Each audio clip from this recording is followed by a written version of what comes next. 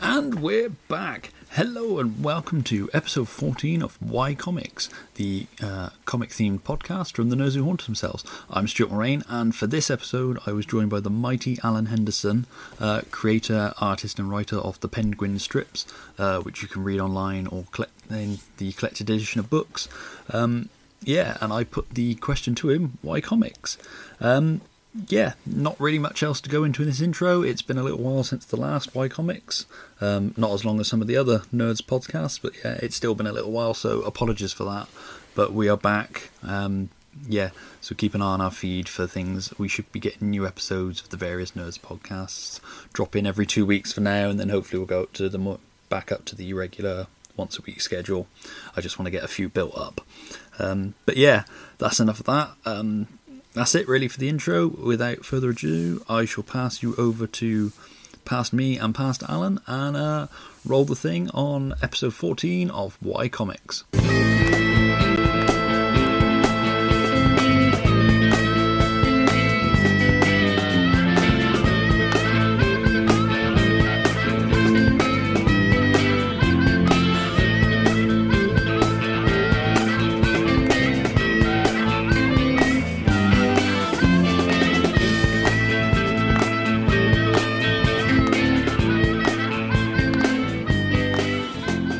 Hello Alan, how are you? Greetings, I'm very well. As I say, it's nice and chilly outside, but we'll wrap up warm, and it's not like anybody's going outside at the moment, so we shouldn't be too worried about that. Perfect weather for penguins. Perfect weather for penguins, indeed. How's weather aside? How was your Christmas and the like? Christmas was very quiet. I did get to pop over to my parents. We sat at different ends of the living room and talk to each other over a long distance. But it's very quiet otherwise. I'm one of these people that's lucky enough in some ways that throughout the year, if I see a book or a T-shirt or whatever that I want, I just go ahead and get it. But that does mean that when you get to Christmas, there is nothing left. And so it's that, or I'm on the naughty list and Santa doesn't visit. But it's, as I say, that's purely because I'm in a lucky position to get everything through the year that I would ever want. So yeah, I'm kind of the same with comic stuff, I must admit, because it's still inbred into me that if I don't buy it now, it won't ever become available again. So yeah. I've always bought comic stuff. My Christmas tends to be DVDs I've missed out on, or a few art of books, that sort of thing. Or as I say, if you get to the point where supplies, but if it's something you have missed or you've chosen not to buy yourself, that's either because you know it's not good or you know that it's so expensive that it's not worth buying. And if it's that expensive, no one else is going to buy it for you. So it's a fair balance. Yeah, so I've had a fair few £100 books. Yeah. Do you sometimes suffer from that problem as well, that people go, or the family members go, you're into comics, therefore I will buy you this? Because I've had that a few times for people. I don't tend to get bought comics much. I get like the tats, so pop vinyls seem to be an easy buy for me, just because you like Batman, here's a Batman pop vinyl, because I saw it in the queue at HMV or whatever, which is fine. They look alright on a shelf. They don't offend me either way, to be honest. They offend me when you've got like 18 variations of Groot or whatever. But or take up 3/4 of a comic shop. Yeah, that's it. Or pretty much anything with Superman on is an easy buy for me. For people, so slippers, lounge pants, and all that sort of thing. I've got members of my extended family who have attempted to buy things in the past, and you have to make that nice smile and nod and think, thank you for the and move on. I tend to try and chuck like an Amazon wish list together that people can pick from if they need it, but it's fortunately nobody bought me clothes. It's the smiling politely at T-shirts is the one. I got you this one. It's like, yeah, thank you. But I've been told I have too many T-shirts, so by Mrs. H. So at some point I need to make room. I'm almost at the one in one out stage of T-shirts. So, but yeah, I can never bring myself to throw them away. I've got a load in a case in the loft that I just can't. I don't wear them anymore, but I can't bring myself to get rid of them. One of the ones I have that you'll be quite pleased with that is in the loft. Because the way my loft is, there's certain things I can sort of hang on display, and it's over there. I actually have the funeral for a friend Superman being carried in the coffin. Oh, I've got that one that weirdly doesn't have Batman on it or any Batman-related characters. Exactly. Yeah, and I think does it say on the back, "Where were you when you died?" or something like that. Yeah. So no, that's up there, completely faded, but it's up there. I'm quite proud. I must have bought that one because it was the 90s. I obviously bought 2 sizes too big, so it still fits me. Thank God for the baggy 90s. But like I said, I looked at doing what Sarah Harris did and getting them turned into a quilt, but that cost about 90 quid. So I was like, yeah, I don't love them that much. But I was going to say but I'm with you. There's certain ones that you just can't throw away. No, they'll be vintage by the time my kids are old enough, so they'll probably want them. Yeah, I think the other one I've got in that sort of display in inverted commas is the Bogeyman. I'm as sane as the next guy. Which is the mini-series that Alan Grant and John Wagner did with, is it Ron Smith? That rings a bell, yeah. Yeah, so that was one of those as well. Well, there's always the possibility that we'll hit it big and become billionaires, and we'll be able to have a room where we can just display them all on mannequins. To be fair, at that point, I'm getting fresh ones printed up. And I'm getting them tailor-made by that point. Well, yeah, that's... They'll fit perfectly, but yeah. But not sure the wife would be down with that plan. But yeah, I've done 1 or 2 Payne Gwyn t-shirts so far, so there is that as well as the option to keep them going and try and get those designs properly made up. That's it. But yeah, we shall see. Never underestimate the power of merch. Oh, 100%. 100%. Say we're suckers for it. But yeah, especially now you sort of live in an age where you can proudly wear a comic book t-shirt and not get ridiculed for it. Sort of that early 90s period was a dark one if you were at school, if you rocked up in a Superman t-shirt. I don't know about where you were.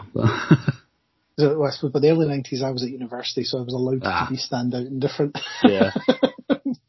By that point, you were actually, if you looked like you were conforming, it was actually more obscure. Yeah. So, I got away with that well enough, I think, most of the time. But, I mean, went to a job that involved me wearing a shirt and tie forever. So that was the disaster that caused. But the novelty ties? I do have a couple of Batman novelty ties, actually. That I have worn on the what's the worst tie you've got. Actually, one of those ties falls into that I've bought you something for Christmas. Here's a Batman tie. You're like, okay, because I think was it Batman Forever? Which was the one that had Jim Carrey as the Riddler? Yeah, Batman Forever. Yeah, I've got the Batman Forever tie somewhere with the Batman logo inside the question mark. That I did not buy for myself. That's for sure. I think I had that on socks. Which I'm fairly certain you probably didn't buy for yourself. No, but I was, 15, 16 then, so... And I was well into Batman by that point, so I didn't overly mind. I was eating up anything with Batman on it. But yeah, short of doing the Batman 89 of getting it cut into the back of my head, the bat symbol cut into the back of my head. And that was only because my mum wouldn't let me. But she's not going to stop you now if you wanted to do it now. No, but my wife might. So. And she scares me more. I was going to say, there's a bit of me thinking, if I don't get it done soon, I'll not have enough hair to actually demonstrate it at any other point. So that's actually not a bad shout. Yeah, that's something to attempt. Yeah. That's what we should all do. First come back, just everybody's got the bat symbol shaved into the back of their heads. We need something like that. That is this is our common branding. We're going for it. We're just so pleased to be back. It's that over there. You can actually set up table number 1 as you walk through the door. You say before you go any further in the con. It's just a quick barber. Or maybe instead of getting the wristband that you would get at most cons, that's your thing. Now that you're here, if you want in and out, you have to get you have to get the Thought Bubble logo just shaved into the back of your head. It means you can leave and come back. Yeah. Yeah. I can't imagine anybody's going to dodge the ticket fare by getting that shaved in there. I don't know. There's people that would come up and cosplay just to get in for free. Well, yeah. Is it any different? Well, depends how they dress normally, to be fair. That's very true. Very true.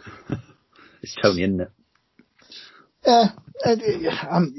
He's definitely cosplayed at some point. I refuse to believe he hasn't. But. It was at True Believers last year when Dan came down dressed as Viper. And then realised how hot it is to be in a biker suit all day. But I have never, well, other than looking quite like comic book guy out of Simpsons, but that's more luck than design. I've never done the cosplay thing, though I have once had it the other way around. I have had somebody penguin up for, it wasn't actually for a con, it was for World Book Day at their school, and one of the kids decided to go as the penguin. And that's pretty cool. Took a panel, as in they created a panel border out of a cardboard box. Nice. So they were standing inside a panel, and I was like, that's genius. Yeah, you've got to respect that sort of effort. It's better than I could have done for myself. So on you go, knock yourself out. I was delighted. I'm far too self-conscious I could be head to toe, you wouldn't even know it was me, and I just feel really self-conscious about it. So I'm not one for doing anything that draws attention to me. But you see, this is the thing, and I know they sometimes get a bad rap in certain ways, but I've got a lot of time, actually, for the cosplay community, in that they're very accepting of each other. Yeah. And, you're saying you're being very self-conscious, but if you're going in whatever outfit that you're in, to then engage with other people who also feel self-conscious about being in their outfit, suddenly between you don't feel self-conscious. Yeah. And they're a very inclusive group. They really seem to enjoy themselves, which I think is great. And I know some people say they don't spend money. I'm going to say that's not true. They've spent money with me. I've always done well with the cosplayers, so I can't knock it. The only issue I have with cosplayers is that if they find a doorway, they choose to stand in it. Yeah. And you're like, no, see that big space over there? That's for you. This is a doorway. That's why we've always tried to have separate cosplay areas, just because it's easier. Because I'm aware that the last thing you want is just somebody in front of your table posing constantly and that sort of thing. But I generally have not had any bad experiences with them. A couple of the younger, kiddie ones that I have to tell to get off the furniture, but otherwise, like in the venue we're in, not at my house. Yeah, and certainly if you go to an MCM, there's somewhere you go, you've been to that Japanese stall and had more sugar in those sweets than you really thought you could cope with, and that's not a good start. You're now running around mental. So I think there's a bit of that, but no, as I say, I'm fairly sure that a little bit of sliding doors approach, it wouldn't have taken an awful lot for me to have ended up down a cosplay route at some point. Yeah. And so because, and I think there's a lot to be said for that. We think, how many steps removed from that am I? We'd only have taken one other friend to say, I'm going to do this. Let's, because it is that whole thing about how do you end up in a particular comic shop, or how do you end up going to comic cons? It's generally because somebody else in the group's gone, shall we do this? And if somebody else had said to me, and by the way, we're going to go as whatever, all right, I'll maybe, and I can easily see myself having got wrapped up inside it, because, it's one of the things about being part of the comics is that you're either, it's an all or nothing thing. Yeah. I think for a lot of people, as you dive in and go, I'm going to just engage in everything that's here, whoever came up with the Pokemon slogan about, got to get them all, entirely knew the comic reading community really well, because that was entirely our approach for is that, so this is number 400 of this book, so I have to try and get the first 400 of them, do I? I do think there's certainly something in the psyche of most comic readers that have that.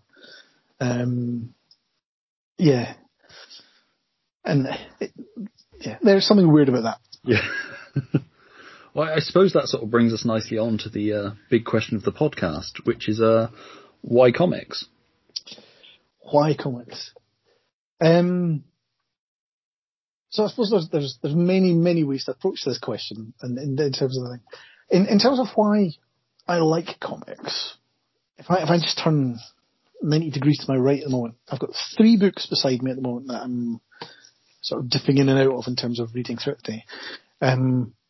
One of them's a really kiddie thing, I suppose, by Art Baltazar and Franco, Archimaniacs. One's a dark crime noir book by Brian Azzarello and Victor Santos. And then one's a superhero British piece by Johnny Cannon called The United. You know, they're so different in terms of approach and makeup there that, you know, that to me helps encapsulate comics by saying it can be anything. It can cover the full gambit. And, you know, you can go from silly comedy all the way through to crime noir, all the way through to, you know, you can present any sort of serious topic in it. One of the people I really like is Joe Sacco, who does essentially cartoon journalism. And a lot of his work, you know, it's very, it's not so much dark. It's just look, this is straight on the nose. This is the serious presentation of what actually happened at this war event or whatever, you know, and it's great from that.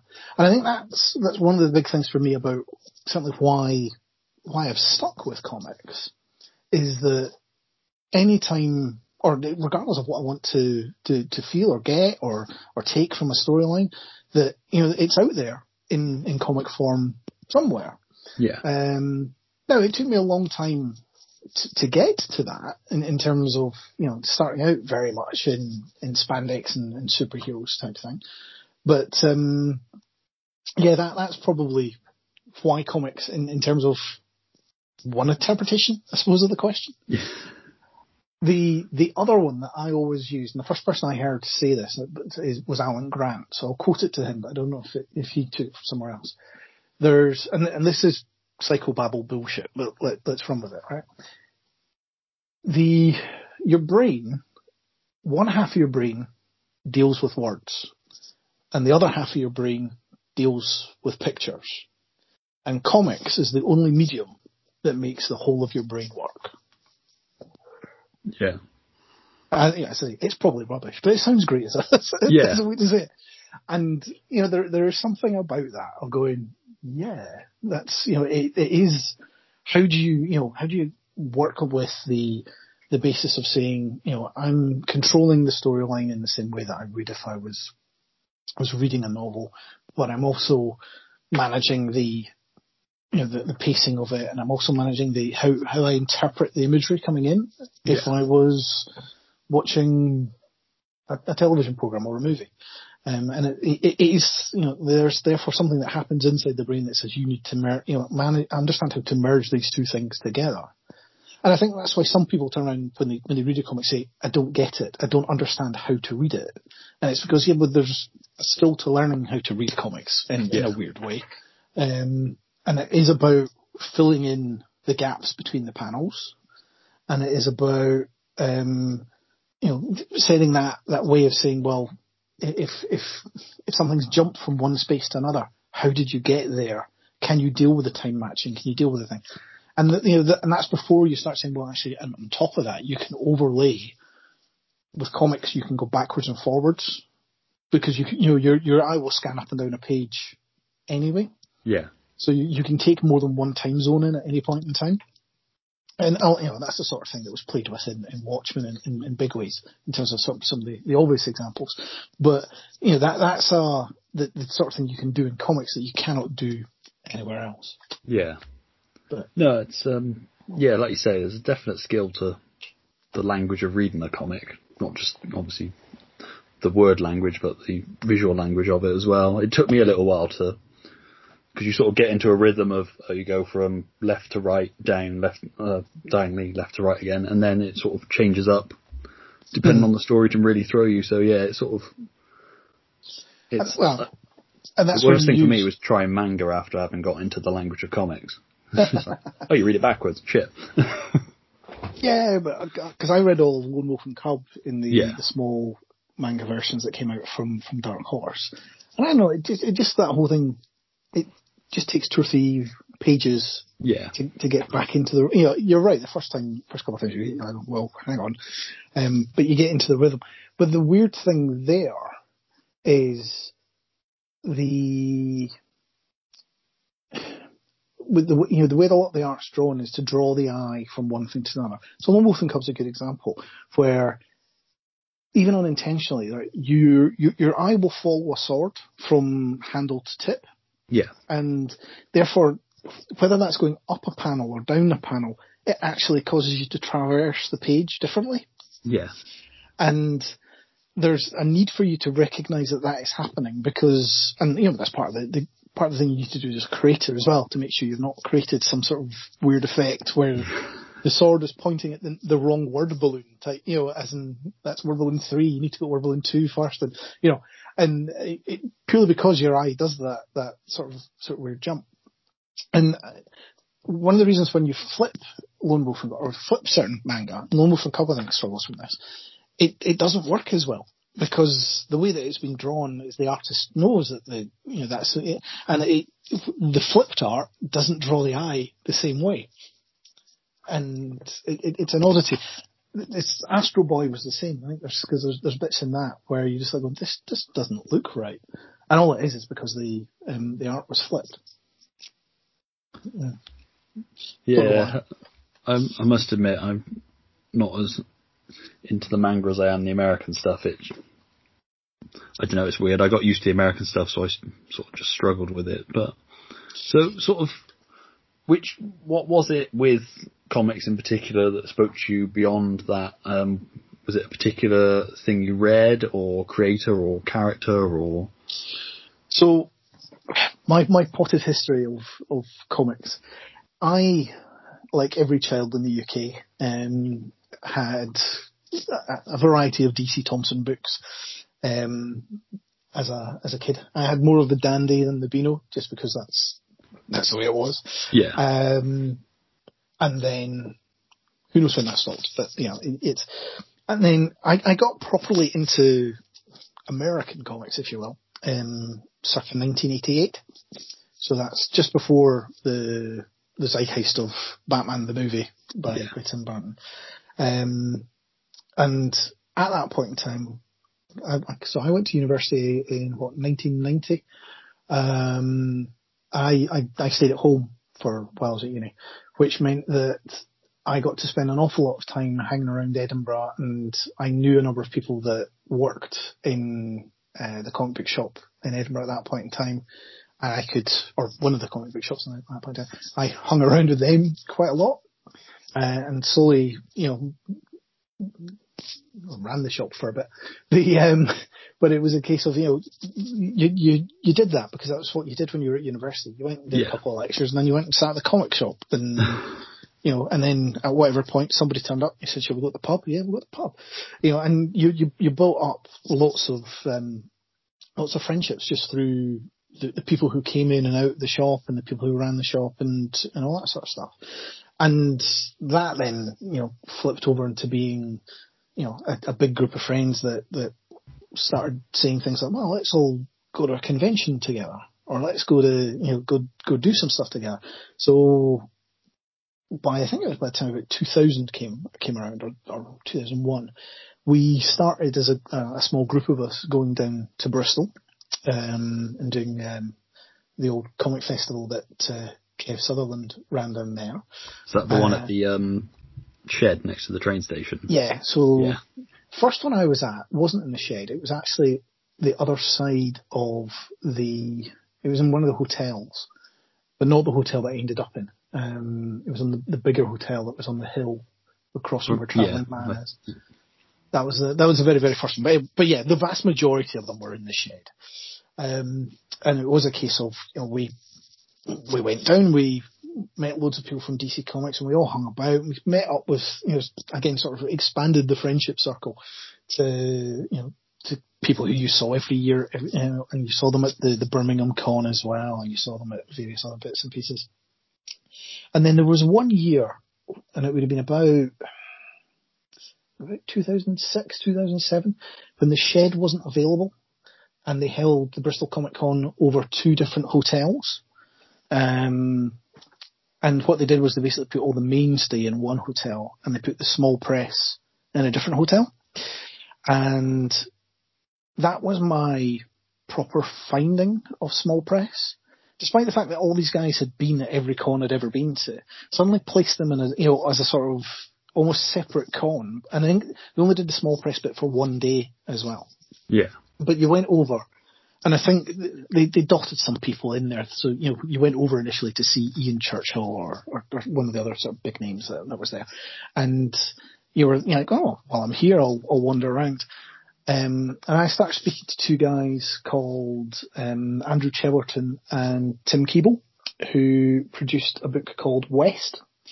Now, sadly, they seem to have left the comics world since then, but they basically opened my eyes to the fact that there's some really good small press stuff out there. And that, suddenly you're like going, well, if this is good, what else is here that's good? And it's weird because I still see it today that, there's people who go to cons and will only look at 1/10 of what's there, if you like, and go, yeah. No, I came to see this person, I've seen this person, now I shall leave. Or I'll be very narrowly focused on just the big name Batman artists or whatever, and going, but by the way, there's all this other stuff here that's worth having a look at. Or don't just look at the Funko Pops, come and have a look at some of the books. And it was, as I say, that really opened my eyes to saying, right, small press. And then after a period of time, you get to the point where there's a lot of good small press, and then there's a lot of mediocre small press. Yeah. And you suddenly go, I'm as good as that. And it was a case of getting my arm twisted a little bit by my friend Bob Turner, who said, you should draw something. And, he's a much better artist than me. But, we kind of challenged each other. Said, we must do something. And then about 7 years ago now, Edinburgh got its first Comic Con in a long, long time. And we said, look, we've been doing some of this stuff and putting it up online separately. We should get a table and share it. And suddenly that was I better produce something then to actually take to a con. And that was the first time I packaged up some of the Pentagon stuff, and it was like, all right. And it changed the experience because you then start engaging with a whole new community of people who are, when you're on the creator side of the table. Yeah. And you suddenly go, oh, and there's people start hanging out. And that's just grown and grown for me in terms of the people that I now know and interact on, it's a godsend for the last 12 months, because I don't know who I would have spoken to in some ways if I hadn't been part of this creators community. And there's a lot of subsets within that. There's Team Scotland, as I'll call it, where you've got all that comic book smell guys, but there's a bunch of us that attend a lot of the Scottish cons, and therefore we know each other quite well. And then through the Awesome Comic Pod and others, there's a case of, I'm engaged with a lot other group of UK creators, including yourself. And that has built up that community aspect of it.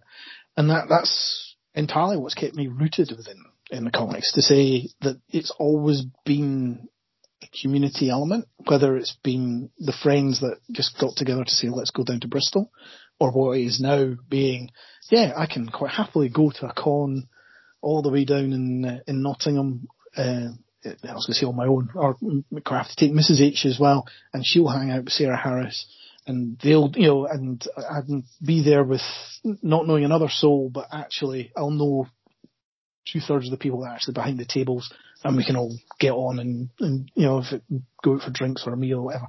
So I think it's great from that perspective, and that's certainly what's kept me in it. Yeah, I think we were at the same hotel at the last Nottingham. I was like, I'm pretty sure that's Alan, but I'm not 100% sure, so I don't want to go over and look like a dick. And then I clocked to later in the day at Nottingham, and I was like, he had a Penguin t-shirt on. I should have fucking... Well, this is it. You don't want to be that twat that's like, oh, he's like, no, fuck. I had that happen to me once in one of the thought bubbles, where I was wearing a t-shirt for, it was one of the Maddiest books. I think it was Horror. And somebody came up to me and clocked him, was the Scottish accent, was, "Oh, you must be Neil Ford." And I was like, "No, okay." I thought, no. But yeah, I do say that if you're going to a con, wear, or either change your Twitter logo to a picture of yourself before you go. Yeah. Or wear your current Twitter logo as a t-shirt and kind of go, "That's me." That way at least people can kind of put two and two together that way. But it depends how silly my moustache is at any given point in time, that people can usually pick me out. But yeah. I'm just one of those people that's like, I'm 99% sure it is, but that 1% will always overrule me. Be like, just... No, yeah, I can be bad for that as well. But yeah, no, it's I've said it before, and other people have said it as well, but it's a weird thing that such a lonely sort of hobby has built such an amazing community around it. Sort of, given that it's something you kind of do by yourself in your bedroom or whatever, just reading comics or however you devour them, that sort of thing, to then have such an amazing and inclusive community. Yeah. It's bizarre, but it's a wonderful thing, and especially with the internet now as well. It's like I went to a couple of Bristols and saw the same people a couple of years in a row, but sort of nobody that I've seen since, kind of thing. Yeah, yeah. You just didn't stay in touch then. Email was early. I mean, well, not early, but still quite new for me, kind of thing. And but yeah, so was it sort of, did you go approach comics from the art point of view or the story, or was it as an artist, or were you a writer before you did art, kind of thing?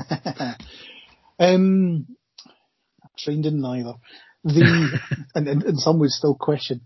It's weird. So I would always doodle, right? And I had tried writing a little bit of fan fluff for certain things.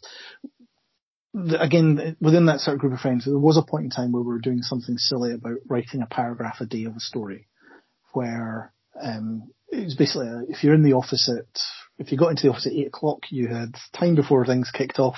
You know, your challenge is literally just to write a paragraph, and that way, you know, by the end of whatever period of time, you would hopefully have a whole story to write.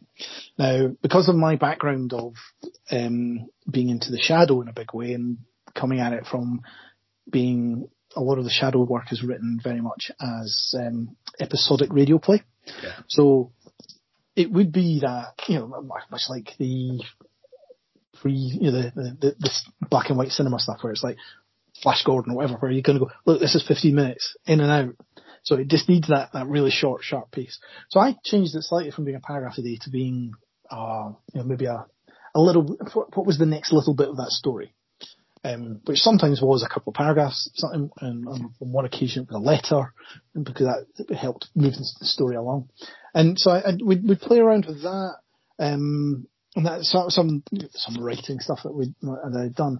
In terms of how I then get on to where I am now, the PG stuff, it was very much a case of I was doodling, and we had this running gag that said we need to do something, and I don't have it, or maybe I do actually somewhere. But there's the very first appearance of Penguin. Basically starts out with a page of lots of little drawing things that are in black and white. So it includes a panda, includes a nun, includes something, and at the end it's a penguin, and it's like, there might be something in this. And it was just a case of building up sort of, there was about 300 one more sort of far side looking or very simple image of this is a penguin saying something, or this is a penguin in a context. And just, slowly establishing something of that in terms of, this is just me doodling. Yeah. But again, I was then pushed to say, look, you should make this longer form. Let's put panels in. And what I committed to was 3 panel strips. Purely because it's because it fitted on the bit of paper I had. And it was like, I say I don't have any training in art. I actually have a couple of qualifications from school in technical drawing or engineering drawing. And so the concept of measuring out a grid to actually put the panels in place, that's fine. And measuring out the concept of saying, look, let's keep the penguins equally spaced and all that, that's fine. So that bit is there in that training piece. But it was a case of, right, let's try and do some 3-panel strips. Let's see how many of those we can do. And that was almost 8 years ago. And it's more or less one a day. And it keeps coming out from that perspective. And, so it becomes a lot of interesting thing from a writing perspective at that point, because there is that whole need to say, well, you need to keep producing, a new little gag or a new little thing. And it does mean that if any time I come up with an idea for any storyline or any sort of thing new, the first thing I do is penguinize it and go, does that work for a penguin? And then go, I've done maybe 60 what I call Sunday strips. Yeah. Where it's the longer extended strips. But normally I then immediately how do I compress this down to being three panels? Which is a throw, a swing, and a hit. That has to be the sort of pacing for it. So you then have to say, right, I've got the idea. Does it work for penguins? Does it work in the concept of what I've tried to do? Because I've tried to keep it family friendly and things like that as well. Yeah. I keep promising to do Penguin After Dark as a sort of separate standalone book, but Penguin Nights. It's a backup strip in Atomic Hercules. But Tony, if you're listening, that's not an idea I'm committing to. Yeah. But it's a case of, but I say this concept of how do you compress, and so I'm stuck for other ideas to do for other writing. I have done a couple of other books, but again, I had to force myself to do different restrictions. Because I work really well under restrictions of 3 panels, limited time, get it in, get it out. So I did a couple of books that were written in rhyming couplets, about teddy bears, and one was about spiders, but it's all about friendly, the Little Miss Muffet story, but told from the spider's perspective, or the origin of Spider-Man story, but told from the spider's perspective, and then put in rhyming couplets. Yeah. And that was, so I did a couple of those, and my great joke about it is the fact that the longest comic that I've ever done, which was actually 6 full pages that were full, and I did them in a different technique. It was all pencil and graphite. Where I managed to get myself away from penguins and wrote 6 pages that featured pigeons. And it was a case of, these are pigeons that I've got this thing that I don't pick restaurants. If I'm out with a group, I'll let somebody else pick the restaurant, because I'm just like, I don't know, I'll eat anything, so it doesn't really, but don't make me pick. But it's basically that sort of concept of pigeons turning up at a new garden going, well, where are we going to eat? And going, well, what if I don't like it? So, well, you go over there then. And it's, but that's been my approach to it, is very much saying, right, I've got myself into the habit, and I've created this restriction. I have created a little bit of an albatross around my neck to say, I've been lucky enough to build up a following, and therefore, will I upset them if I don't put something out today? I don't know if you got to that feeling last year when you were doing that one a day, and it's one thing when you can actually turn around to yourself and go, I'm just letting myself down. But suddenly when you've got a following, you think, oh, they're going to be upset if I don't put something out today, and it's really awkward. Yeah, I mean, there was part of the temptation in me just to miss one day just to see if anybody noticed, kind of thing, or to do what Dan Butcher suggested of get to the last day and then just not post anything. But the danger of that is my mum's always following them, so I don't know whether instantly been getting phone calls. You alright? What's happened? You didn't post a drawing. But yeah, so no, that's left me with this problem now of going, I have got no idea how to stop. You you could just take the Bill Watterson approach of going, oh, and by the way, I'm off down the hill and bye type thing. Or do you have a big conclusion where everybody dies? I don't know. And that's the whole thing about, and because I'm approaching an anniversary strip, because it should be, the strips when they go out on, certainly on Tumblr and Twitter, they're numbered. You'll see they've got an S at the front of them, and that's the number of the daily strip that it's on. And it's, what did I post tonight for those that are, tonight was, I've lost it. Number 1843 went up today. So it'll be about July time that 2000 will come round. And it is that whole thing about what do you do for an anniversary, or what do you do? Is 2000 a nice time to stop? Don't know. And so there's it is an interesting set of challenges from getting into that habit of saying, right, I'm now producing something on a regular basis.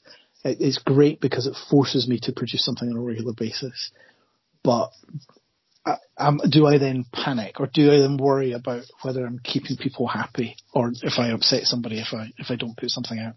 Yeah. No, I can fully understand that. And just the same with the drawings a day. It's sort of like even the quality of what I was putting out of like, is this actually good enough to post kind of thing? And it's easy to let that sort of get on top of you, I think. I mean, and plus finding the jokes. Either finding jokes or coming up with jokes, because as part of my drawing a day thing, inspired by penguins, I was doing a nerds version just for a few days in the sketchbook, which then sort of led on. But just sort of finding a joke and then breaking it down into a 4-panel structure, kind of thing, is a lot of work in itself. Let alone the drawing and writing and inking and whatever else, and posted it up. But I have a number of research books and other things that I use for that. What have I got beside me? Smarty's Big Book of Stupid Jokes. Though it's, let's say it's got 10,000 jokes in it. Maybe not as many as that. Well, for sake of argument, call it 10,000. There's probably only about 500 that are usable as penguin jokes. So, even with that, you then have to go, right, well, and that's the whole thing, but you have to pick through them to go, does that really work as 3 panels? Does that, or how would I, play around with it? I'm saying that's 3 panels, and the one I've posted tonight is, of course, just 1 panel, but that's by the by. I'm sure by the time people are listening to this, it'll be back into the 3-panel schedule. But you're right, and it is that thing of saying, get into the habit of saying, well, how do you do it? But the worry about whether or not the art is good enough or not, what I've tried to do, because one of the things I think I've done with the Pen Go In is I've created a mini alphabet of penguin pieces. Right. Which means that if I suddenly go, all right, I need a penguin, right? So it's that beak, or well, first I would start. Are they facing left or right? Right, well, because that means the body shape's this. Yeah. Is it this beak or that beak? Right, fine. Right, it's going to have, are the eyes open? Right, fine. So 2 dots. Right, what are the eyebrows? And I've got like 7 or 8. I should say this is all in my head. It's not literally set out as an alphabet. But, it's like, right, so do I put the eyebrows up? Are they surprised? The no eyebrows? I can do a sideways glance with the eyebrows. And that way you can keep it really simple. And then you've got, the arms, they can go in 16 different positions type thing. Right, just pick and choose from those that you've done. And you suddenly go from a state of going, right, it's just 1 penguin, to saying, well, from that alphabet, you can actually make it into whatever rate, whatever the number of combinations is of all those different things. And suddenly you can say, right, fine, that means that to produce the strip, I know that all I'm doing is tapping into that alphabet as the sort of core. And then I might give them something, say, oh, right, pick a hat, or they're going to be holding something. Let's focus on doing whatever they're holding. Which means that certainly if you're a regular reader, you kind of get into the rhythm of knowing what everything is. And which means if there's a mistake or something, you actually don't notice it, because it's that whole thing about your eye fills in the gaps, and and people can just scan over it. And that's the really disappointing bit, when you turn around and go, right, I've spent however long making this, and I know that each panel is probably going to get looked at for about a second, and that, which is fine, because you think, well, they'll go back to it and they'll pick the book. If somebody's reading a book, they can read it many times. But it is like going, yes, this only needs to be good enough to convey the bit of the story that you want to convey. Yeah. There are certain artists that produce artwork where you can turn around and say, yes, that deserves to be framed on its own and up in whatever gallery, right? Yeah. That's never going to be the Penguin, so I don't mind that. But what's more, I would rather say that they keep the speed with it, be able to, if from a readability perspective, and allow people to scan across it really quickly. Now, the beauty there is, once you've created that rhythm, you can break it. And it's the break of the rhythm that actually makes the thing funny.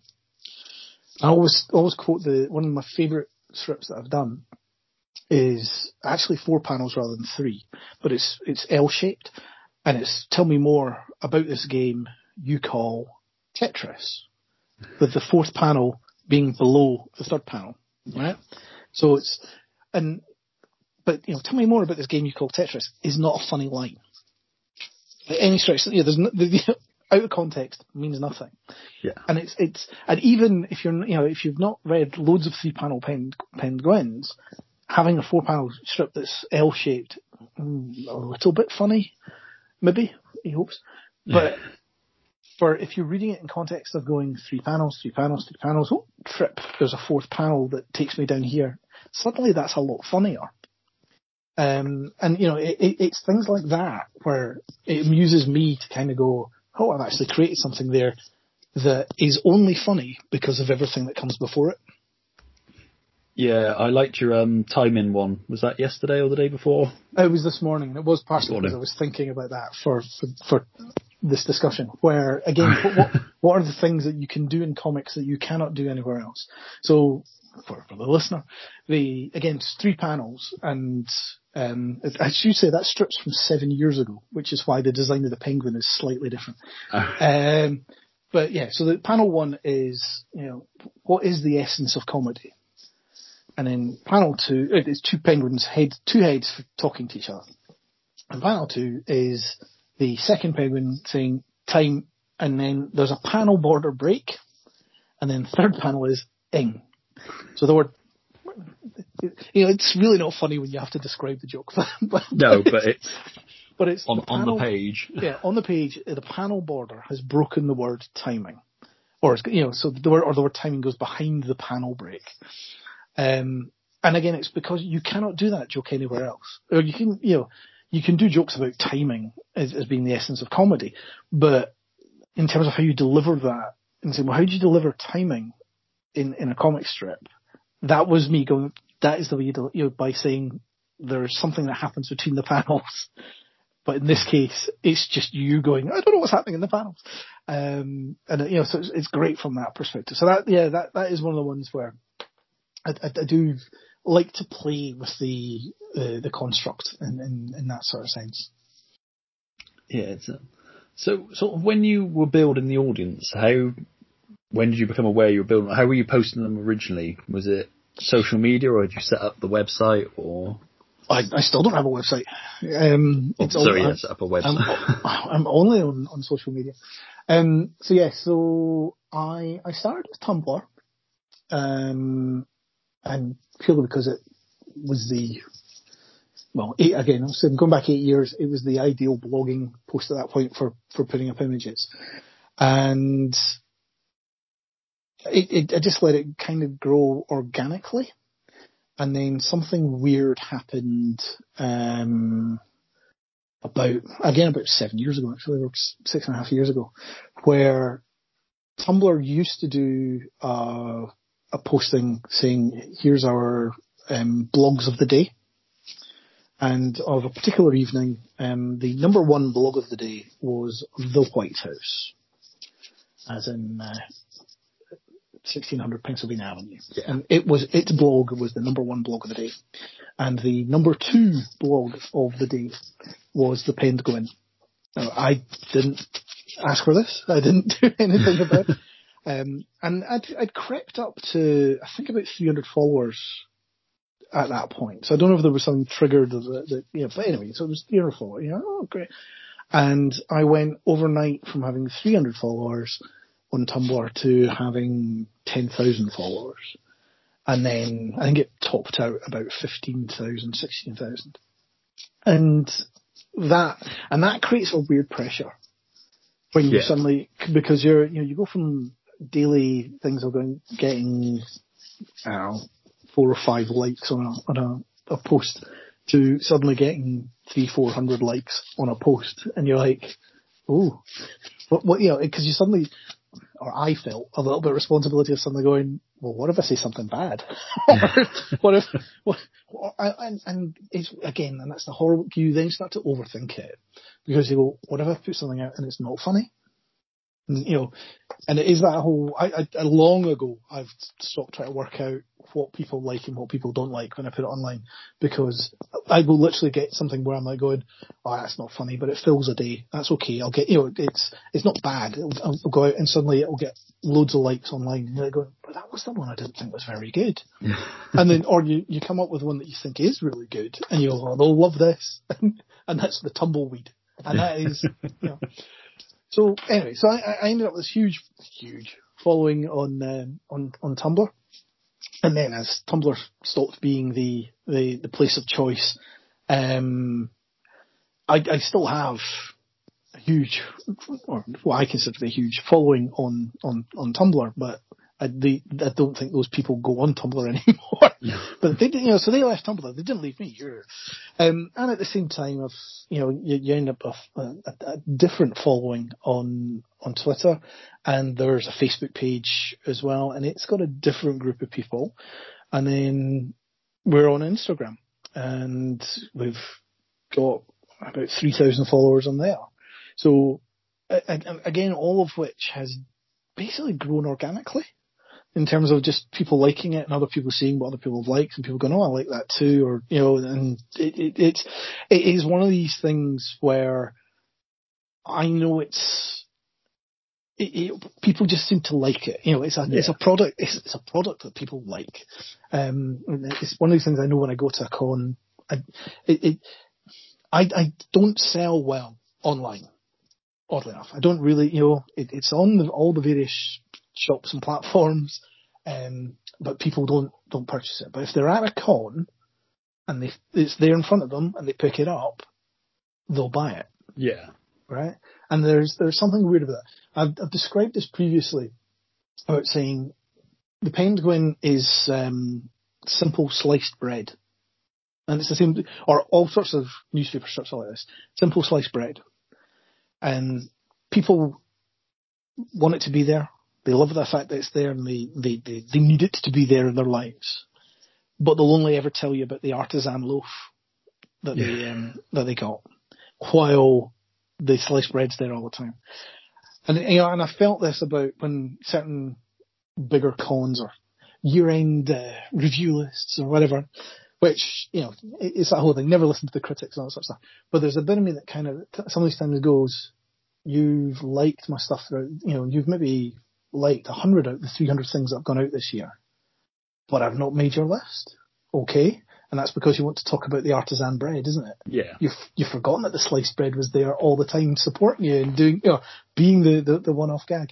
So there is, and that sounds like I'm being upset about it, but I'm not.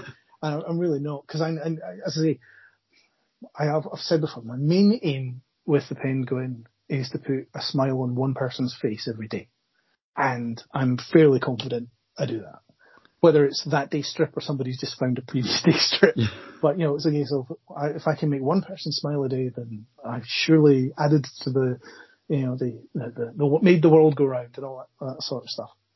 But it is that interesting thing where I'm conscious about when I think about certain other artists who produce stuff on a regular basis, that you then go, yeah, you're doing your thing, but it's not getting that big recognition at the end because it was just there all the time, rather than being, and here's the big delivery at the end. Yeah. So it's and again, it's that whole back to what makes comics up, because you've got at one end the Far Side, and then at the other end you've got the 600-page graphic novel that produces and both are valid and both have their purpose and are there, and deliver their message that they want to deliver. And it is just about finding that what you want from it at any point in time. Yeah. Yeah, it's so with, you mentioned like Calvin and Hobbes and that. Did you read a lot of things like Calvin and Hobbes before going into it as like research, or were there ones that you were fans of that you were like, I'd quite like to have a go at doing that? Or I'd read all of Calvin and Hobbes back in the day. It was it was something that my dad and I read together. Or not read together, but we would get the book, or it's the sort of thing that I would buy him for Christmas because I could read it. In the back in the day. And no, I've always been into newspaper strips and of all sorts of forms. And I was when I first got into the workplace, I was a huge Dilbert fan. Yeah. Again, this was Dilbert circa 1994, so it was good. Yeah, before he went mental. And before he went more recently utterly mental. But again, it was the case of this was a lot of stuff the first time where it was just, this is all, and it was things like I was being, new in the workplace and going into a meeting where we sat for an hour to discuss what shade of green an envelope should be. And you're like, what am I doing here? And you're like going, this is a Dilbert cartoon, right? Yeah. But so I was always into, and a lot of that, I think, has fed into the Penguin is quite cynical and quite, it doesn't quite always play good cop, bad cop, I think, but there is a distinct view of going, I'm just, everything's a bit dark here. And if you actually go through a lot of the really, really good newspaper strips, there was an awful lot of darkness in them. Yeah. And some of this is just me retrofitting it rather than saying, I studied it and this is what I came up with. But, Dilbert is very, very cynical throughout. There's very few characters in there that are there's the young intern who's the bright light. But, everybody else is, saying that this is a ridiculous situation we're in. We want to, and the cat that runs HR and all that sort of stuff. It's just different. But similarly, Calvin and Hobbes is really dark. Yeah. Because if you actually start to unpick it, it's a case of this is a child that is so alone, he believes his tiger comes to life and that is the only thing that speaks to him. To the extent that he will go out of his way to not engage with other kids in the school because he wants to go home and speak to his tiger. He doesn't get on really well with the girl next door, because he and his tiger are doing, and you start going, that's a bit. And if you actually get into Peanuts and start to unpick that, it's full of kids who all suffer from different mental disorders. Yeah. Right? From the one that wants to roll around in the mud, to the one that's lonely and plays the piano, to the, to the bossy girl. You start going, each one of these kids needs therapy. And there's a long tradition of all of that, of just being we mentioned Lynn and George and Lynn. George and Lynn, thank you. If you actually reread some of those, a lot of that is them making fun of the other people at the party, or the other, making fun of the neighbours and all that stuff. Again, it's really quite cynical and a bit, look at them, aren't we better type thing. Yeah. And it's there is something about a newspaper strip that kind of needs that little bit of darkness behind it. So subconsciously more than anything, I think there is a lot of that in the Penguin where it's my style of humour. So that's the way, where it is just that, I'm going to make a degree of darkness in here. And that comes from reading Calvin and Hobbes, reading Dilbert, reading Fred Bassett was another one that I always used to love, which is about a Basset hound, but again, who's just generally depressed. Even Garfield doesn't like Mondays, and Garfield is arguably one of the, is nothing but cynical the whole time. Yeah, Garfield was the one that got me into newspaper strips, because I was in the right age at that peak Garfield time kind of thing.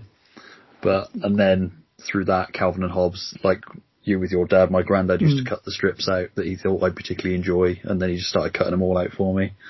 But just the glee on my granddad's face when he brought over the one where Calvin's got the loose tooth.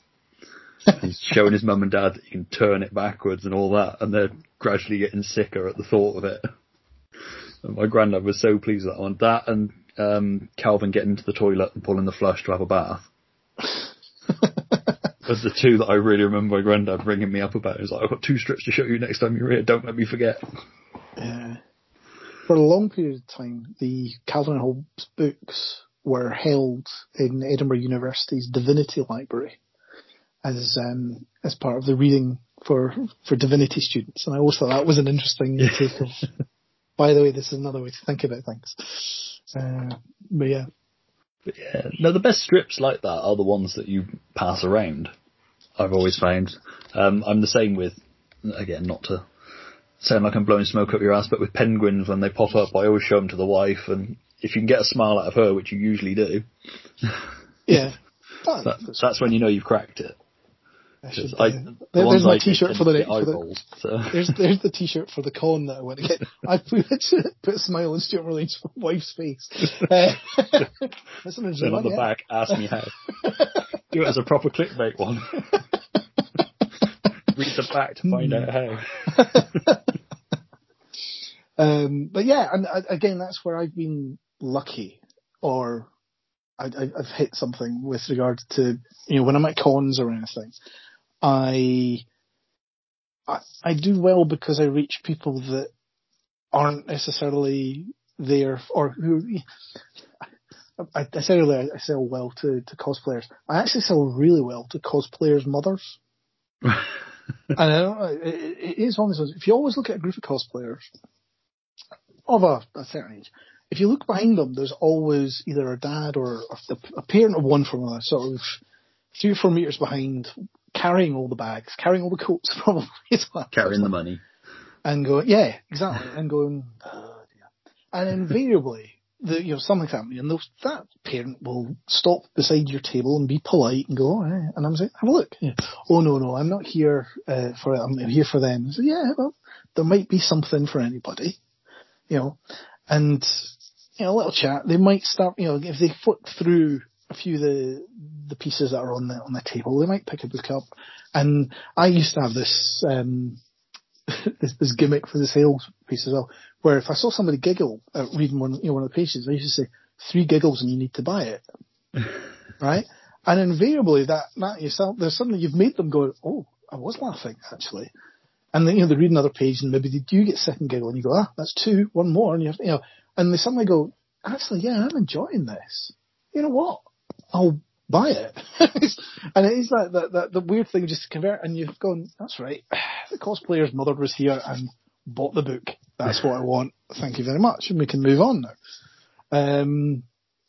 And that's the beauty of doing something like the Penguin, that that it has that broad capture. So that when people say, oh, I don't read comics, you say, well, you read this one and you enjoyed it. So there might be something else at this event that isn't just, silly little penguins making silly little stories. Go out and find it. And who knows? Yeah, that's it. So given, moving on slightly from the penguins, but given your love of things like The Shadow and that, have you ever been tempted to go down that sort of route, either writing and drawing dark, quote unquote, a more mainstream comic kind of superhero or crime noir kind of? Yeah. So I've written one large shadow story, and it's out in the wild, so anyone wants to find it they can.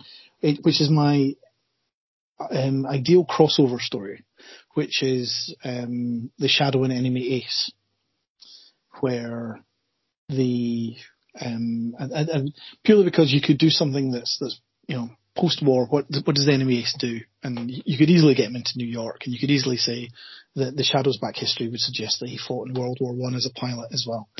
Therefore, the story thereafter writes itself. And I did write something for that, and that exists as a prose piece that I don't have the art chops to go beyond that, to actually produce, or certainly not the art chops to produce what's in my head. That's maybe the thing there. In terms of sort of other writing, last year I wrote something for Sarah Duncanson, actually, who put it in Pause for Thought. In terms of which basically took the mouse character that she uses in that's loosely based on the Mulp side of things, and so she wrote. It was basically about my theory that dogs are toddlers and cats are teenagers. Yeah, was the thing. So she well, it's because dogs will follow you around, going, "What are we doing? Shall we play? Whatever." Well, cats go around going, "I'm going out. I'm not going to tell you when I'm coming back." Or if when I do come back, I expect you to feed me, and then I'm going out again. And that's dogs are toddlers and cats are teenagers. And I've written something else for another anthology thing which was an on spec submission, where I know that book one had been written by the author himself, and the array of artists. But I said, well, look, I've written something for this. For potentially for the book. So it's under consideration, if not for book two, but for something else, because he was pleasantly surprised and happy with what was written for that. But in terms of producing the Shadow Crown Noir stuff, no, as I say, I find it really difficult to write long form when you spend so long writing short form. It just makes it really hard. For me. Or all power to anybody that can do both. What sort of on the Shadow then? What sort of was it that attracted you to the Shadow? Because for me, I didn't know the Shadow until the Alec Baldwin film, which I quite enjoyed that film, but it got me into the comics. A lot of things like that I discovered through the movies, kind of thing. Yeah. So the real simple bit there is that the Shadow Strikes comic series, which came out in 1989, I think, was basically when I was getting into comics again, or was attending the comic shop on a regular basis, and you suddenly went, "There's an issue number 1 of a new series. I'll buy that and read that," and it was Batman-esque, and I had a big cast of other characters to get in. It was set in the 1920s, 1930s, which is a lovely era in terms of having backgrounds and design effects and all that sort of stuff. So it was great for all that. And it literally it was a new series, therefore I got it. If Doc Savage had released a new series at that point in time, that might have gone down that route. But it was a case of just getting to know the character that way. And then being that comic collector personality thing kicks in, you say, oh, there was a previous series in the 1970s and there was other series in the 1980s. Let's try and pick them up and build that, knowledge of that. Which then meant that having got into the 1970s series, I started to exchange emails with Mike Kaluta. Actually, it started off as a complaint to him about something else, and then it was like, oh, hello. I'm not expecting a reply. Nicer guy you could not meet in comics. And then work sent me to New York for a week to do a business thing. And I said, shall we meet up? And it was a case of we met and had coffee, and then I got invited round to his studio, and got to see a lot of the stuff that he had in the studio there, including, so Mike did all the design work for the Alec Baldwin, or did a lot of the design work for the Alec Baldwin movie. Right. So one of the hats was actually there in the studio, and they'd been given it as a prop from the prop team, and things like that. And it was just through that and also, so I got a little sketch from him, and I got a commission piece from him as well at a later point. But it was a case of then saying, if you're going to conventions, and this was back in the day when you could get cheap sketches or free sketches, if you go up to somebody and say, "Oh, can I get a sketch?" If you're the 40th person that day to go, "Can you do me Batman?" or "Can you, or Wolverine," or whatever, or Deadpool, whatever the flavour of the month is, they'll do you something, yeah. But you might get a little bit of an eye roll, all right, and it'll just While I found that if you went up to people saying, "Would you do a sketch of the Shadow for me?" everyone kind of went, "Ooh, I remember that character," from and they would come at it with a degree of love, and it helped the fact that anyone who kind of went, "Oh, what's the character?" and you just went, "Big hat, big nose, big scarf." That's fine. Yeah, I can draw that. And it just built and built.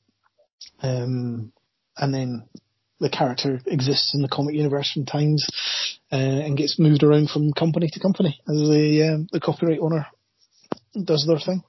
Is he one that you follow from company to company? Because is it Dynamite had it for a while, wasn't it? Most recently, yes. And yes, I have done. It's, different companies or different writers produce different takes on the same character. All are valid. Some are more enjoyable or fit your criteria. It's like that whole thing about what is Batman? Is it Batman 66? Is it Batman 89? Is it Batman Begins? Is it whatever? Everyone has their own preference, but they are all equally valid. Yeah, and it's the same with the Shadow. That there are some that are more valid than others. And part of that is me going, look, it's a character that's definitely meant to be set in the late 1920s, early 1930s. If you put them in modern day, you better work extra hard to get a very good story. You can't just go, "Oh, that's the twist, it's modern day." Yeah. So there's bits of that. But I've, ignoring the multitude of, particularly with Dynamite, variant covers. Yeah, I've got every Shadow comic since 1973. There were earlier ones; those I cannot afford, because the earlier ones are the 1940s. So now I've got a lot of that, and all of the paperback reprints and of the stories. Like again, they did a bunch of the reprints in the 1970s and stuff, which are cheap paperbacks, which are beautiful covers, and it's. That there is really something about that in terms of that pulp era and that pulp feeling of going, yeah, we can do, a really nice, paperback. People like Robert McGuinness, and the paperback work that he did. Jim Steranko did loads of them as well. And, that's a style I like. I love the pulp art. I think that was one of the things that sort of drew me to the Shadow away from the film. Just sort of on it, as you went in as a fan of the Shadow, what did you think of the Baldwin film? Because I know it's much maligned generally anyway, but just out of curiosity, I'm always interested in a fan's interpretation of. If you turn the sound off, it's beautiful, right? It's really nice to look at, and it has the look and feel. Let's think about this. There are 500 pulp stories that were written for the Shadow. Yeah. Or thereabouts. And within that, they play mix and match and really mystical with regard to the origin and all sorts of stuff. In that, truths are told and then overlays are put on top of that to confuse those truths, just across that whole period of time. Which meant that when they got to the movie, rather than saying, let's keep it really simple, they tried to explain a lot of that as well. Yeah. And they didn't need to, right? They literally could have gone, by the way, he was in Europe in World War One, came back to America the long way round through the Mystic East, in inverted commas, and now has his powers, right? And that would have been it. That would have been, you don't then need to go through the whole convoluted storyline piece. So they overcomplicate it that way. They overplayed the need to have a love story within it as well. Ian McKellen also chews the scenery too much for me and doesn't play it straight enough. Yeah. I would, because to me the Shadow you should actually just play it really straight and really, and part of that as well is because it came out in the period where it was facing into the makeup that was in presentation of Batman. And going, right, we want to do this, so we need to make sure we balance all these factors in of saying a little bit of comedy and a little bit of love interest, a little bit of dark mystical stuff in it. While if they did the Shadow movie now, but with Batman Begins as the premise of saying, oh, let's do lots of superhero style movies, I actually think it'd be much more interesting to see where they went with it and go, we're playing this completely straight. Yeah. And solidly straight throughout. And that would have been the slightly more interesting way to deal with it. Yeah, the 90s was a weird period for those sort of adaptations. Like Dick Tracy, I love Dick Tracy, but they threw everything up on the screen and pretty much boxed himself into a corner of never been able to make a franchise out of it, because he kills them all at the end. It's like he's got no Rose Gallery left. But, because the Man of Bronze movie was slightly earlier. And it's equally got problems of trying to do too much in the one movie. Yeah. The Phantom movie is actually not that bad. Again, I quite like that. I think because it was so maligned at the thing, by the time I sat down and watched it, I was like, I could actually quite enjoy this. Yeah. It's partially because it kind of knew what it was trying to achieve. Yeah. The best of them all is the one that arguably was actually only produced for comics and then transferred over, and that's The Rocketeer. Yeah. So there is, and again, that's partially because it knew what it was trying to achieve. It wasn't trying to be a Superman movie, which was kind of the balance that would have been in that sort of context. But there was definitely an opportunity there for them to establish whatever the pulp universe equivalent of the MCU would be, where you could have had Doc Savage, the Shadow, the Phantom, and the Rocketeer all together. Yeah. We need to find the Phantom Lady would need to get put into it at some point, so we make sure we had, or Domino. Yeah. It's had some female characters as well, otherwise it would be a bit. But yeah, so we should put the Shadow into your why not discussion at some point. But I think a lot of us would be like, what could have been? What could have been? Yeah, it's an interesting period. I know Sam Raimi for a long time wanted to do it, and that's what became Darkman in the end, because he couldn't get the rights. But I know at one point recently he was attached to trying to do it again, but the interesting thing is that the reason that Dynamite is not making any more Shadow comics is because the holding company that owns the rights, which is Conte Nasty, have taken the rights back, and there's going to be new novels produced. Was this James Patterson? James Patterson, yeah. Exactly.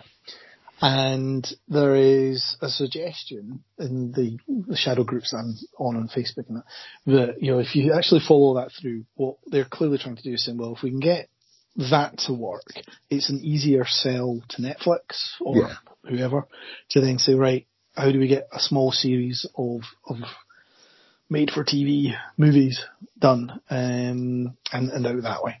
So who knows? It may come back through that route. Yeah. My fear there is if you read it again, it looks like they're actually bringing it forward in time to be set in the current day, which I don't think works. No, a big appeal for me for the character and the film is that sort of 30s style. The idea of going to a classy nightclub and trilbies and scarves and the design of the cars, the design of the taxi that Chevy drives, all of that is part of it. And that, again, as I say, if you go back to the Alec Baldwin movie and turn the sound off, and just look at it, it's a lovely looking film. Yeah, they perhaps didn't need to do the prosthetic nose, but again, let's we take what we can. That's it. But yeah, no, sort of steering it back to comics rather than fall into that trap of talking movies all the time with comics these days. But I think they sort of go hand in hand to a certain degree. But yes, they do. Because as anybody you've ever seen pitching on Facebook for their comic, they've always got a cinematic universe attached to it as well down the road. if somebody wants to do an animated series of the Penguin, I'm not going to stop them as long as I get the royalty check. I'm not going to. I'll take the money and just put my name somewhere small on it. Yeah, works for me, darling. That's it. So you sort of mentioned with Penguin about, the weight of ending it. Is it something that you can see you doing for years to come, or are there ever days where you're like, I just can't be asked anymore? You know what? I pre-lockdown actually, I was thinking that, because I had kind of set myself this thing of, if I can get to 2,000, that would be amazing, right? Because surely there aren't 2,000 jokes out there to tell in this format. But through, and at that point, I try, this is where I'm slightly different than your drawing a day thing, where I'm actually further ahead now than I have been in a long, long time. I think I've got 14 in the bag, so I'm almost 2 weeks ahead in terms of, so if I draw one tonight, that'll actually not appear online until 2 weeks time. But that has been all the way down to I'm 1 day ahead at different points in time. Yeah. And I've also besides that, I've got a list of, these are the things I've seen on the internet, or jokes I've heard, or ideas that have come to me, that sometimes I always say, look, if I come up with an idea, it's very unlikely that I'll then produce that as that day's Penguin. Yeah. It needs a period of gestation to at least go, all right, so the joke's in there, but is it one panel, or is it three, or is it, what way round does it go? How do you do it? So again, spoilers for those that haven't read it online, but today's Penguin, for example, is if you're here for the yodeling class, form an orderly queue, right? Which, if you say it properly, is orderly queue. Anyway, so initially I was like, well, that's the idea. That will sit there for a bit. And it was, so how does that work? Is that, because you could do that as 3 panels and actually split the text up into it. But the more I thought about it, I was like, better just to have a long queue of penguins being the queue. And so it was easier to then say, right, just merge the 3 panels into one and have that. But that was only because it sat there for a couple of days thinking about, going, this is how you deliver this joke. Well, if it's delivered. But that's that, so this is how we will say that. And, that list has been down to nothing. And that list has been as long as 20, 30 ideas at different points.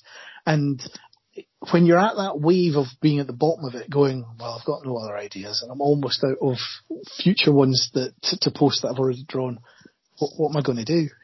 And I have been at that basic point of going, well, maybe now's just the time to stop and see if anyone notices.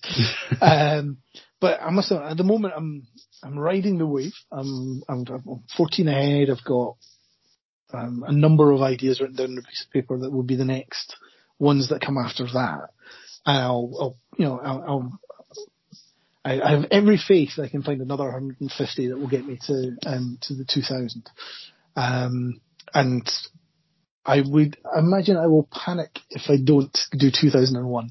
And again, that's that whole thing about if I do come to end it, I want it to have an ending. I don't want it just to be, oh, why is that one stop posting? And I've got no idea what that ending could possibly be. I must say, look, there are days I cheat where I will repost a previous one.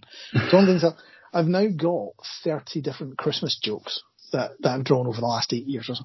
So you can get to December and go, well, it wouldn't be Christmas without repeats. So here we go. And that gives you a little bit of breathing space. So this whole thing that I say, I do one a day. I don't. I only do about 250 a year. So it's, there's a nice offset. But as you well know, getting 250 out is hard enough. Yeah. I like the ER only. Such a slacker. You look at, the other people are doing as I say, it's just because if you add up the number of panels and compare, and again, it is that weird thing about the restrictions allow you to go, and it's purely with that kind of newspaper type strip where you can kind of go, I don't need to do backgrounds, because if I do backgrounds, it's probably going to actually stop the storytelling. Yeah. But also it means that, people will be over and done with this in 10 seconds or 3 seconds. Therefore, if they don't like it, they can move on. If you look at somebody that's producing a full-blown comic and it's taking them a year to do it, they're doing as many lines as I'm doing. Yeah. It's just I get the different pleasure, or I get the credit from saying, well, I've got a little bit out every day, and they're just having to build it up. I should say there's nothing wrong with artisan bread. I do like artisan, but it's a case of, this is your simple sliced white. What more do you want? Yeah, it's boring, but it keeps you sustenance going while you're producing your film. But no, if people are panicked, I'm saying I'm going to end it. I have no immediate plans to do so. I don't want that to be the headline ripped from this. It's like, but yeah, that's I want my credit when I end this. I want people to be, the wailing and gnashing of teeth and armbands worn round Comic Cons and outlines set up. It's like that. You'll have worn your Superman died armband when he died, and you must have done. Get one of those with a penguin logo made up. That's what. And people go, "Oh, where were you when the penguin stopped?" If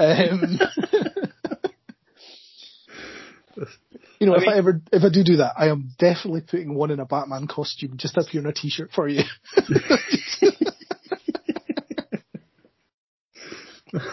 It is that thing. I mean, it's like with True Believers. We've always thought about how we'd end it at the same time. It's got no intention of, but it's just nice having that escape plan kind of thing. Well, and a part of that I say is that whole thing about panicking about who am I letting down. Yeah. Because, you say with True Believers, everyone came along and enjoyed themselves. So if I suddenly say I'm taking away their enjoyment, that's on me. Taking with them, and you're like going, well, no, because they'll find something else, or they'll, it will be replaced with, not like that. You're not taking away the enjoyment, because what you did was you gave them the enjoyment. So you're not creating a negativity. You're just not adding to the positivity. Yeah. But you're right. It is that weird mindset you get into of going, no, I want to be nice to people, and I want people to like me. Please like me. And if I stop this, you won't like me anymore. Or how will I know that you like me if you've not pressed the like button on Instagram? Yeah. Well, what's the point of existing otherwise? I know. So do you sort of find, just sort of wrapping it up, but do you find with even 8 years later, your audience continues to grow? Is it a noticeable growth, or is it not to be too into, like, not that the numbers matter so much, but just... No, the numbers don't matter, as I say, and I know that I've got a really good core following. And anytime I go to a con, yes, there's people that it grows. You know what? It is an organic growth, and therefore, if I was serious about it, if it was a job and if I was trying to actually make money out of it, then I would need to be making much more effort to force some of that organic growth, which would be about getting it into certain people's hands or under certain eyes of the great and the good who do certain comic book reviews on YouTube or whatever, and say, what do you think? There's the whole fear thing there as well about going, well, if they don't like it, you get rid of shreds, what's going to happen? But there, as I say, I know that it's weird as well, because the other thing I think about the Penguin is that for me it's not about getting it to any more of the comic community, or what we've called the comic community, in that is probably saturated for those that are going to. There's new people that, as I say, all the time. But I've done a couple of craft fairs instead of cons, and partially because you're something different at a craft fair. Yeah. But I've also, because of the type of subject matter it is, It does really well at that sort of event. Now, that's what I'm saying. These are the people who are never going to find it online. Yeah. So you need to find a mechanism to get it under those people's noses. And it's like certain, I say craft fair. For other people, it might be better to say, well, if you produce a comic about Vikings and whatever, then get to whatever event is being held that recognises that sort of activity. And if you're there, then those people will buy it and build an audience that way.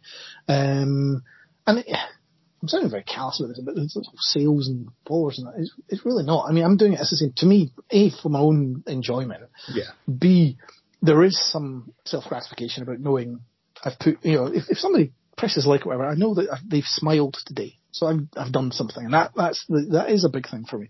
But as I say, in terms of the supporting the followership piece, it slowly grows. But if I was worried about that, or if I thought that was a necessity, then I really should be reaching out to other sources. Yeah. And trying to get them to buy into it as a thing of saying, we want to build it up and up. But I'll continue to give the milk away and then offer to sell the cow on Kickstarter every now and again. Well, that's it, because you collect them up, you hit a certain number and then collect them up into the books, don't you? So So I have a template that's 100 pages long, and literally when the template fills up, then I speak to Rich and start arranging printing and do whatever method of getting it out to the world at large. So there's not the same number of strips in every book, because obviously certain strips fill a whole page, and sometimes or most times you get 2 strips a page. But they're all 100 pages, and there's a couple of treasury editions as well, which collect together some of the earlier books that have gone out of print. Yeah. It's it's a good way of doing it. I mean, I find I'm always, anything I can read for free online, I'll always buy the physical, because I just like owning it. It's like, I'm exactly old school like that, and I'm a collector, so it's like, you don't own it until you physically got it on your shelf, kind of thing. Yeah. And they're just nice books to have. There's a different weight as well to reading things en masse. With some of the stuff I've been rereading recently for the Never Know Anything podcast, where you're reading a number of issues, where I'm reading a trade where previously I read the issues. And I'm finding that there are certain books where I get more out of it because I'm reading it as a trade. Yeah. Or I'm getting a different thing out of it. Yeah, better way put that. And I think it's the same with something like The Penguin, where it is that, the sliced bread, you'll have your slice of bread every day. But if you sit down and go, it's all, I'm going to look at my whole, that analogy no longer works. But but there is something about saying, here's all of it at once, or here's a lot of it at once, and you, suddenly it becomes the reading like a shotgun or a machine gun thing, where it's like, and here's another one and another one and another one. And the beauty with that, from my perspective, is that you can see that people if somebody's reading it, that you perhaps don't get not everyone's a laugh out loud, but you can get them on a roll. Yeah. It's that whole thing, right, if I can get your shoulders moving as you start to sort of internally giggle to yourself, right? As long as each one just keeps that going, it only needs every now and again for it to be a spike to be laugh out loud. And the difference, or the movement from giggling to laugh out loud, is a lot shorter than completely coming cold to reading it to being laugh out loud. There's a real advantage to that. I suppose sort of then to finish it, do you still enjoy it? I do. Or, you know what? Today I do. Currently I do. And it's, and certainly in terms of the comics at large, where we are as a group of people throughout the lockdown and all that sort of stuff, that I'm really sounds like I'm enjoying lockdown. I'm really enjoying the way that we're all interacting with each other. Yeah. And it will be, I say that first con where we all do get the chance to get back together, and look each other properly in the eye rather than, a tiny little screen, it is going to make a big difference. And, that bit of it is certainly allowing it all to be enjoyable. Yeah, I was thinking the other day, there's things I'm going to miss, like the drink and draw every month and that sort of thing. I can, I'm not going to put that on poor Mr. Curry, but there must be a means by which that can continue. Yeah. I hope so in some form. I think in many ways I've gotten closer to some people through doing that in lockdown than I have bumping into them at cons kind of thing. I think because there's always the pressure of you're on a time limit at a con sort of thing, whether you're behind the table or in front of the table and you just want to get round everything before you go. You're always conscious of eating people's time up just by nattering. Combined with the fact that it's that whole thing on the Saturday night where it's even worse, I presume, if you're actually organising the con. The Saturday night when you go, right, we'll now go to the bar and I can, mingle with people. You're knackered. Yeah. You're not like going, all right, I'm going to speak to you for a couple of hours. Oh, yeah, just like, all right, for, someone like John Ottaway, who's had the opportunity of just, all he's got is sore feet from walking round and round the corner. Yeah, I don't know how he feels about the fact that he's now being registered as a murderer. Allegedly. I think he's just leaning into it these days. But again, that's that great bit of that sort of community thing of, let's get all involved. And it's great that he comes along to drinks and draws and stuff like that because he's part of the group. It's great. Yeah. Drops a shocking comment bomb and then...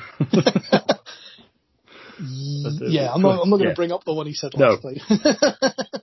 Right, moving on. that was the winning one. So, sort of to wrap it up then, what have you got coming up and where can people find it and that sort of thing, and where can people find you online if they want to check out and get their daily dose of Penguin fun?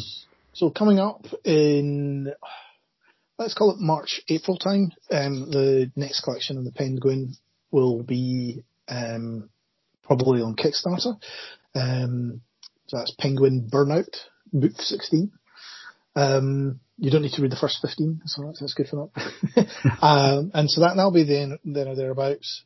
Who knows what cons will happen? Yeah. And in terms of finding me online, basically if you just search for Penguin, that's PENNEDGUIN on any form of social media, you should find me. And there's a Etsy shop as well that has the books if people are so inclined. Awesome. Cool. Well, thank you for that. I'll put all the links in the show notes when it goes out on that as well. But sure. Thank you for doing that. I really enjoyed it, talking Penguin, and thank you for letting me do a Penguin strip as well. No, as I say, it was one day less. I didn't have to do that. That's the beauty. Everyone says, "Oh, thank you for letting me be a guest artist." And I'm like, "No, one less for me. Thank you." There was a weird pressure of it, of sort of, because you want to get it so that it looks. I imagine it's a bit like doing The Simpsons to a certain degree, but with a bit more freedom, in that you want it to look in that Penguin mould, but also put your own sort of spin on it, so it doesn't just look like people will be like, "Alan had an off day, didn't he?" Well, it's a weird one where, as I say, they're really easy to draw. But then that leaves people going, well, how do I put my spin on it? That's it. They're great fun to doodle. Yes, so as you've done it at Drink and Draw. That's it. I think that's the key to creating an iconic character, is it that it's nice and easy to doodle in a meeting or whatever. Cool. Cheers for that. I shall, we'll wrap that up there and then we'll carry on talking for a bit. But cheers. And that was episode 14 of Why Comics. I'd like to thank Alan for coming on and being a guest on this episode. I hope you guys enjoyed listening to it as much as I enjoyed talking to him about comics and penguins and the Shadow and the like. I will put all of Alan's links in the show notes, so if you didn't hear any of them, check the show notes and you'll be able to find him from there. With regard to our show notes, you can find the Nerds Who Haunt Themselves on Facebook at www.facebook.com/hauntednerds. We're on Twitter as @hauntednerds. You can find all the old episodes on the True Believers website, which is oktruebelievers.com. Then you just go under the podcast banner on the menu. Yeah, we're on Podbean as hauntednerds.podbean.com, and we can also be found on Apple Podcasts, Spotify, Podbean, probably Amazon Music and any others. I'm not sure how we get on there, but we seem to pop up on these things like an unwanted visitor. If you enjoy the episode and you enjoy the other things, please subscribe and leave us a comment or a review if you like what you heard. It helps get the numbers up and all that algorithm stuff that I do not understand. Yeah, like I say, all the links will be in the show notes and everything else. And if you're interested in reading the comics from the Nerds Who Publish Themselves, you can find them on Comic House. And again, on the True Believers website under comics, or we've got on Etsy, a Big Cartel, Redbubble. Again, you'll find all the links in the show notes. Until next time, this has been a Nerds Who Haunt Themselves production, and I've been Stuart Moraine. Until the next episode, read some awesome comics, create some awesome things, and keep spreading the 4-colour word. Thanks for listening. Bye.